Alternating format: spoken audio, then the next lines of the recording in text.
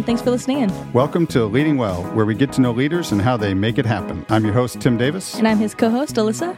Let's welcome our guest today, Tim Sinatra. Good morning, Tim. Good morning. Good morning. Yes, I'm Tim Sinatra. I'm the CEO for the Family YMCA of Marion Polk Counties. Great to be here. There you go. Thanks for hanging out. Yeah. So we don't usually mess around too much, Tim. We like to just dive right in. If we head back to childhood, like where were you born? What was elementary school like? That type of stuff.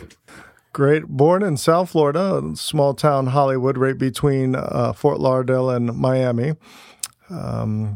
Grew up there, really hanging out on the streets with my buddies, playing in the streets. Went to, I was there probably for about 21 years there, and then moved to California as a professional with Boys and Girls Clubs, and spent quite a bit of time, 23 years with Boys and Girls Clubs and YMCA. But loved growing up. We had a great community. It was where, if you did something wrong, by the time you got home, your parents already knew because the neighbors had you on quick dial. And so it was neat to be in a community where everybody cared for each other and watched out for each other. So I had a lot of great friends growing up, and I think it was a great childhood. I was blessed. Yeah. So siblings, how many siblings you got? I got two older brothers, one younger. So it's interesting, growing up with older brothers, you're tagging along, and my younger brother's 10 years younger than me, so we didn't hang out much, but we always took care of each other. There was kind of an unwritten rule that you watched out for each other and supported each other, and we had chores, of course, that everyone had to break up. Mine was cutting the lawn and doing the dishes, and we weren't allowed to go out until you did your chores. It was a done deal, but it was neat growing up in a house where my dad was a great leader. I really respected him. If we were going to go out and play football down the street, and if he's helping the neighbor, he would say, come over and help the neighbor, and then when we're done, you can go out. So always about giving first, before we did anything. I remember telling someone this story about cutting the lawn. So that's one of my chores. And I was telling a story. I'd cut the lawn, put the lawn in the shed, and then run down the street so my father wouldn't say thank you to me. And my friends were saying, well, don't you think something's wrong with that? Wouldn't you want your father to say thank you? And I said, well, I'd want him to say thank you for something that was over and above, but that was something I was supposed to do. It's something about giving. So I was always brought up that you shouldn't look for any appreciation in something you should already be doing to help out. And then, of course, if I washed and waxed the car, I want a little cash on that, maybe a 20 spot to go see a movie or something like that. But doing something I was already supposed to be doing, we never asked for any appreciation. And I was, I appreciate that because it gave me a great work ethic and taught me never to complain and to be thankful for the opportunity to serve. Yeah. That's good. That's good. So if you're thinking about elementary and middle school, maybe a little bit of high school, what were some of your first interests, outside of maybe school? Elementary was great. We just, growing up, we had great teachers and loved outdoors and loved any kind of sports, even though I didn't play a lot of sports.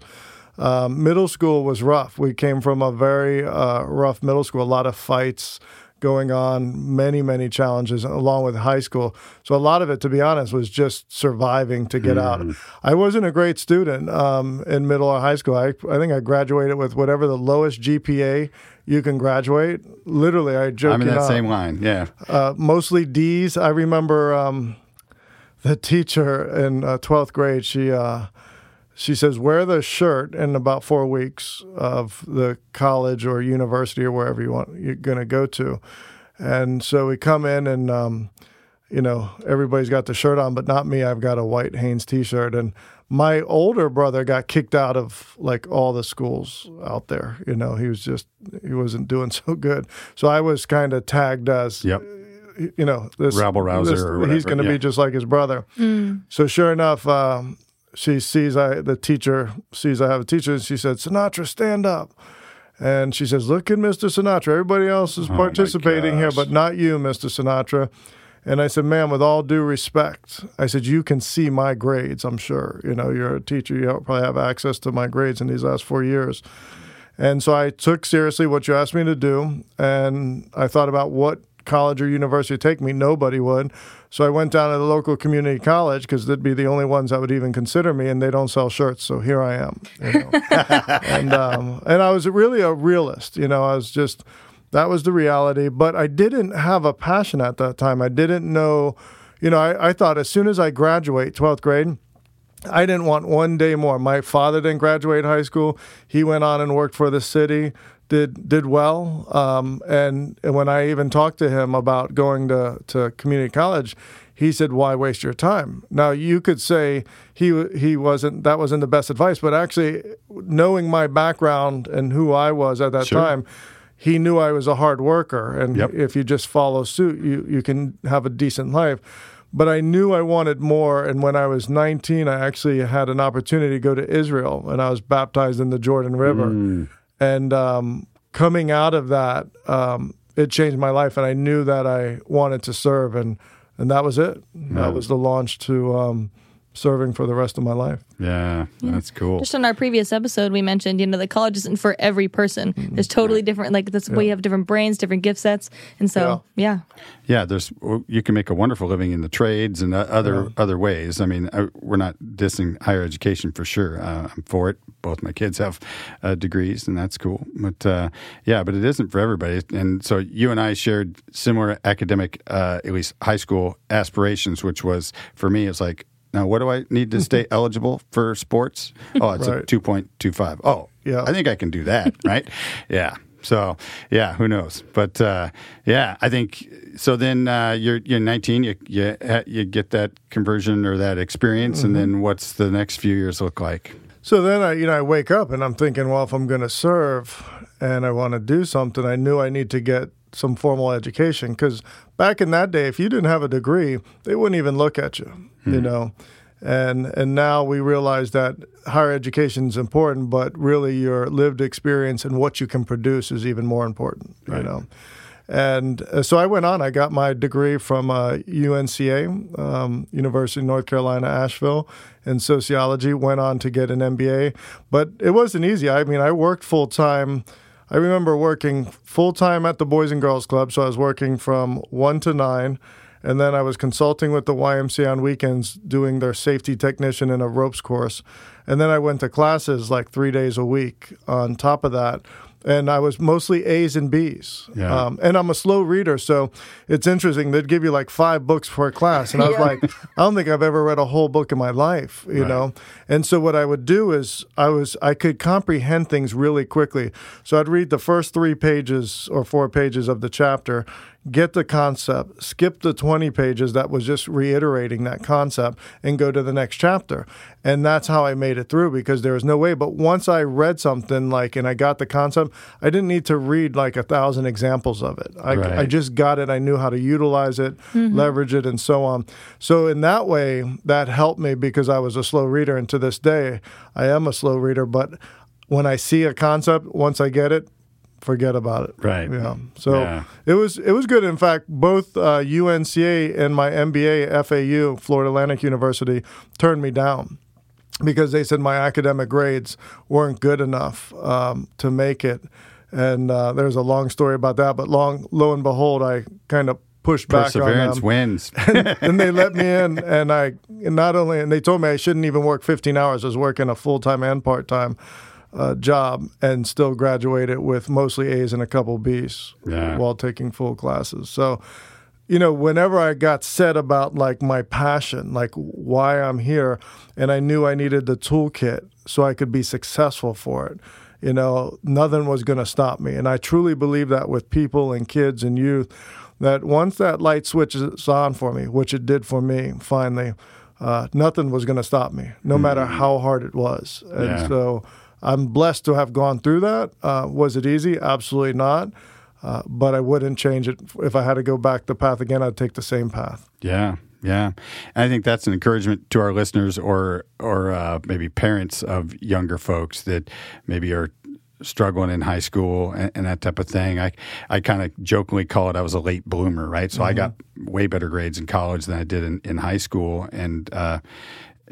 But maybe that's an encouragement to parents out there that the best thing you can do is help your young person find some passions because we talk about this in our show all the time, that purpose and passion will get you past a lot of hurdles, right? Yeah. You'll blow through a bunch of speed bumps to get to the finish line on something you really enjoy. So, well, my favorite quote, relative to what you're saying is,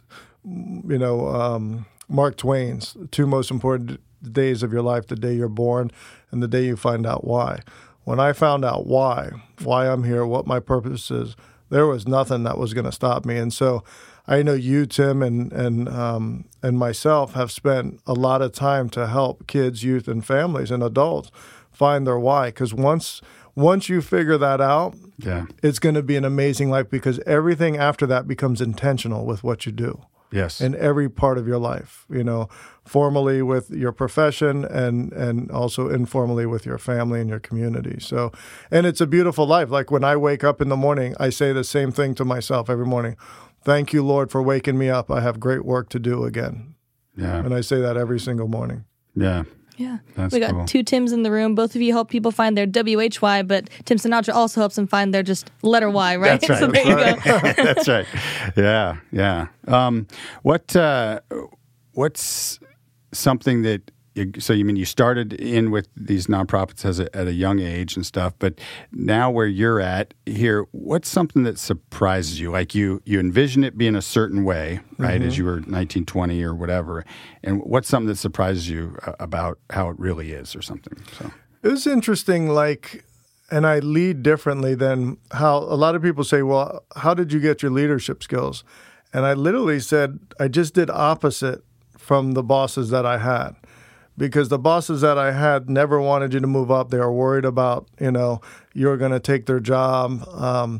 There was always I remember going into my boss one time saying, hey, I got an idea. I said, I got an idea to make things better for the kids we're serving, cheaper, doesn't cost much, and it's going to lighten the workload of our team. So I'm thinking that's like the three great outcomes anybody wants, right. The trifecta of outcomes. And my boss is like, that's a good idea, but Sinatra, just get back out there, And I was like, that's it. And that's when I went on to get my MBA. I said, I'm going to go get my MBA so I know the business side of nonprofits. Yeah. I'm going to kick open the gates and tell my staff to run as fast as they can. When they hit a hurdle, I'll jump into it with them, move it out of their way, and then get back out, and keep going. And that, I was surprised by how many leaders didn't really try to nurture an environment for everyone to succeed. And so it was frustrating to me. And that's where normally it should have taken me another 7 to 8 years to become a CEO. But I literally jumped from base level program director to CEO and skipped 3 spots overnight. and when I got there, it was funny. I was I always had this mentality of, it can't be that hard, Right. It wasn't for me. I was like, this can't be rocket science here. And as long as I did that and I got the right people around me to know what I didn't know, or at least to coach me on that, it just always worked out. And prayer all the time. I mean, I pray all the time and pray for guidance and direction. But in the end, you get a lot of great people around you and move the barriers out of the way and hope that they learn and grow. And I think that's the key thing. If I can teach anybody anything, is to learn how to learn. If you have that as a core characteristic, you will always be successful in anything you do. Yep. And so when people say, what have you learned over 34 years for youth and families, is teach everyone how to learn. Because once you get that concept, everything is wind at your back. Yeah. And it's that simple. I hate to dumb it down to that after 34 years, but that's when I look at everything, we had this insatiable aspect to keep learning and growing, and how to get better at things. Not for perfection, but just for progress. Right. Yeah. Yeah.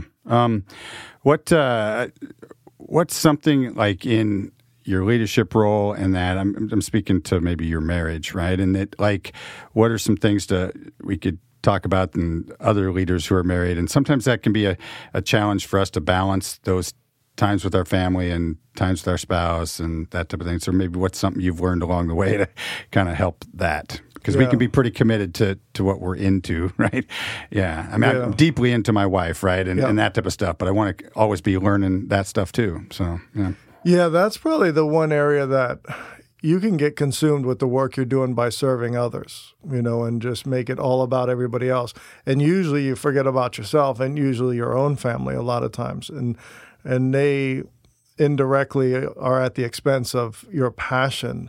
And so you have to regulate that. You have to schedule in times to block out just for your family, for your wife, for yourself, for your own health, because it can be all consuming. If you're doing the work that I know you do, Tim, and I do, it's not 8 in the gate. 8 hours and you're out. Sure. It's 24/7. That phone's, if you're serving people in your operations, something can always happen. And so, but if you don't protect that time for family and yourself, no one's going to do it for you. So the wiser I got, the more I started blocking things out and saying, no, I'm blocking out work from that. Minus an emergency, extreme emergency, I'm blocking that out. Now, you have to learn how to mentally block it out too. There's a difference between spending time with your spouse or your family and you're blocking out, but are you really there? And how to clear the palette, in your mindset to really focus and give that intention. And that is tough. It's something I wouldn't say I have perfected, but I think I've gotten better at it. Yeah. Well, it's your personal and professional life, they always say balance. There's no such thing as balance. It's integration. Yeah. It's how do you, especially the higher you are in an organization, because everything comes to you, whether you like it or not, it's coming to you. And so how do you integrate, the different parts of life, both personally and professionally, in a way that, is doable, meaningful, and so on. And having a spouse who understands that has a servant heart. Yeah. My wife has an amazing servant heart, and she understands. In fact, she'll come and volunteer and help and constantly, in many different ways, and never complains at all. At the same time, I have to be understanding that even if she's not complaining doesn't mean it's not making an impact, Right. And that's something you got to be wise with, in all that you do. And that's key, because I know when I joined Boys and Girls Clubs, they said most CEOs, 50% of them are divorced at that time. And I was just like, I don't want to be that. And that was my goal. And we've been married a long time, so we're doing good. Yeah, I want to do both. I want to be able to do both. Stay married and love what I do. Exactly. Love Mondays. Love Mondays. There you go. So to our listeners, how many of you love Mondays? That's a good point. Probably not a lot of people. Yeah, that's good. It's interesting that Love Mondays. Locally, I was speaking to some kids in the high school from the AVID program, and I asked them that question. I said, how many of you love Mondays? And I said, if we took a trip down to the center of Salem and asked 10 different professionals if they love Mondays, how many out of the 10 would say they love Mondays? And their hands went up, all of them, and we couldn't get over 2. I said, wait a minute. You mean only 2 people out of 10? I said, and I started the whole talk about, do you believe what I heard when I was young from my teacher and my parents, that I could be whoever I wanted to be? Do you believe that? Have you heard that? And all their hands went up. And then I said, okay, if we went downtown, 10 professionals, how many love Mondays? And they said 2. And I said, then what happened to the rest of them?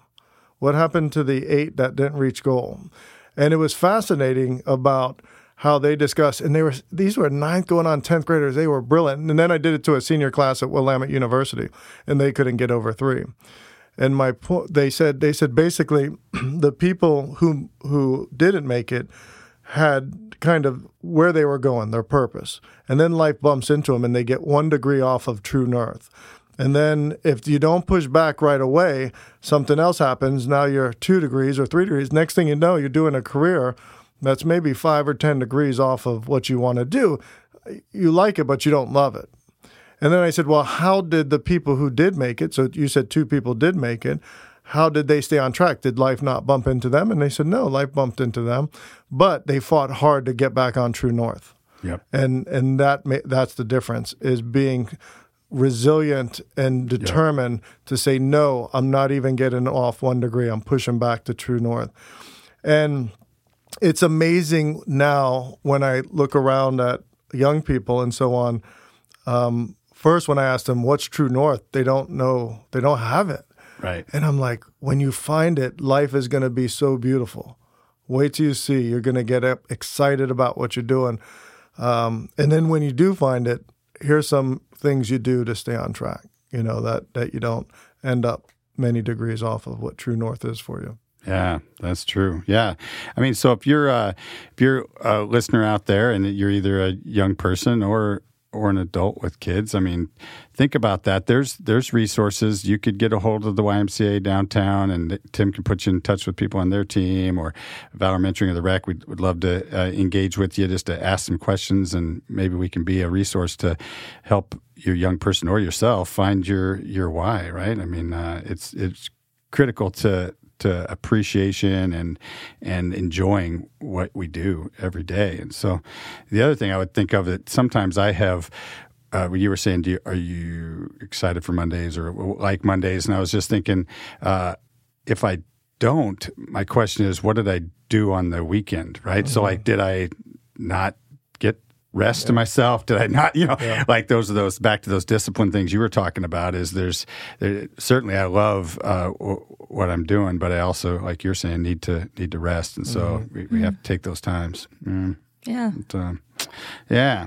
Do you listen to much music? If so, like, do you have a genre you like over others? Or? Yeah. So if you always, whenever we hire you, with the YMCA, I kind of give you some advice. And I always say, if I ask you who sings that, just say U2, because 80 or 90% of the time it's U2, because it's my favorite group. So yes. I'll come into our meetings playing U2 or singing something, or weave it into one of my talks. And I just love everything about their advocacy and how they care for humanity, and the music's great. So yeah, it's U2. I've told a lot of people I'm fairly frugal on most things, but I spend good money on things I do a lot, whether it's equipment or whatever. But I've told people that's one ticket I would spend $100 or $200 to go see. And so you might not know this, but they are going to start this fall as a resident act in the world's most expensive performance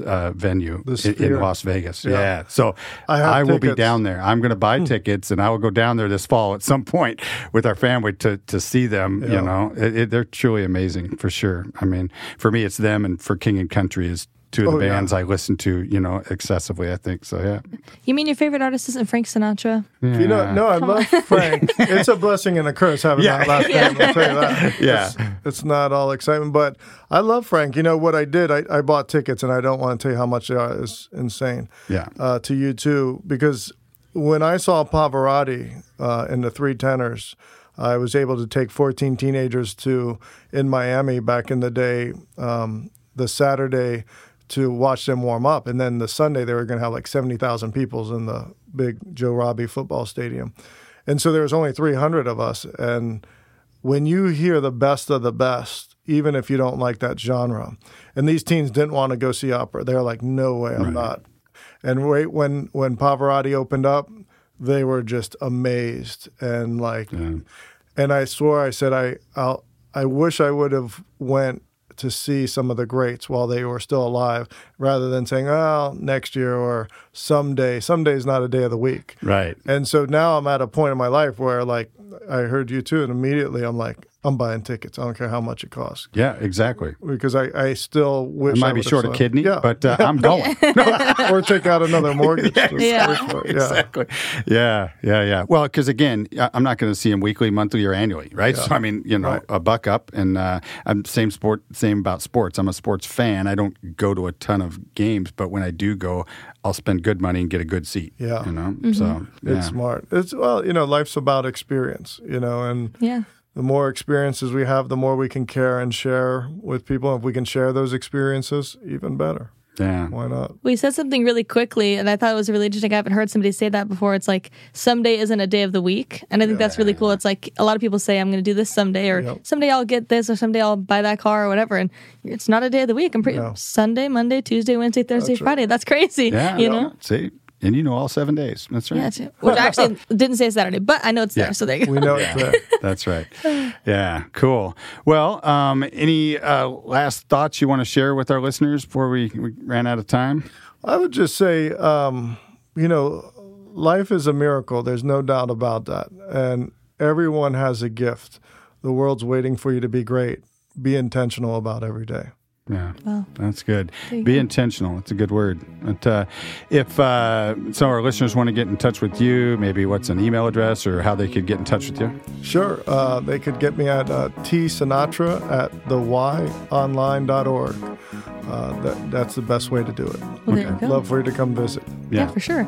So thank you, Tim, for joining us today, and thank you, listeners, for listening in. Whether you're tuning in at 11 a.m. on KSLM, we air every week there, or you're finding us on Apple Podcasts, Spotify, or wherever you listen to your podcasts. Thank you for listening to Leading Well by Valor Mentoring.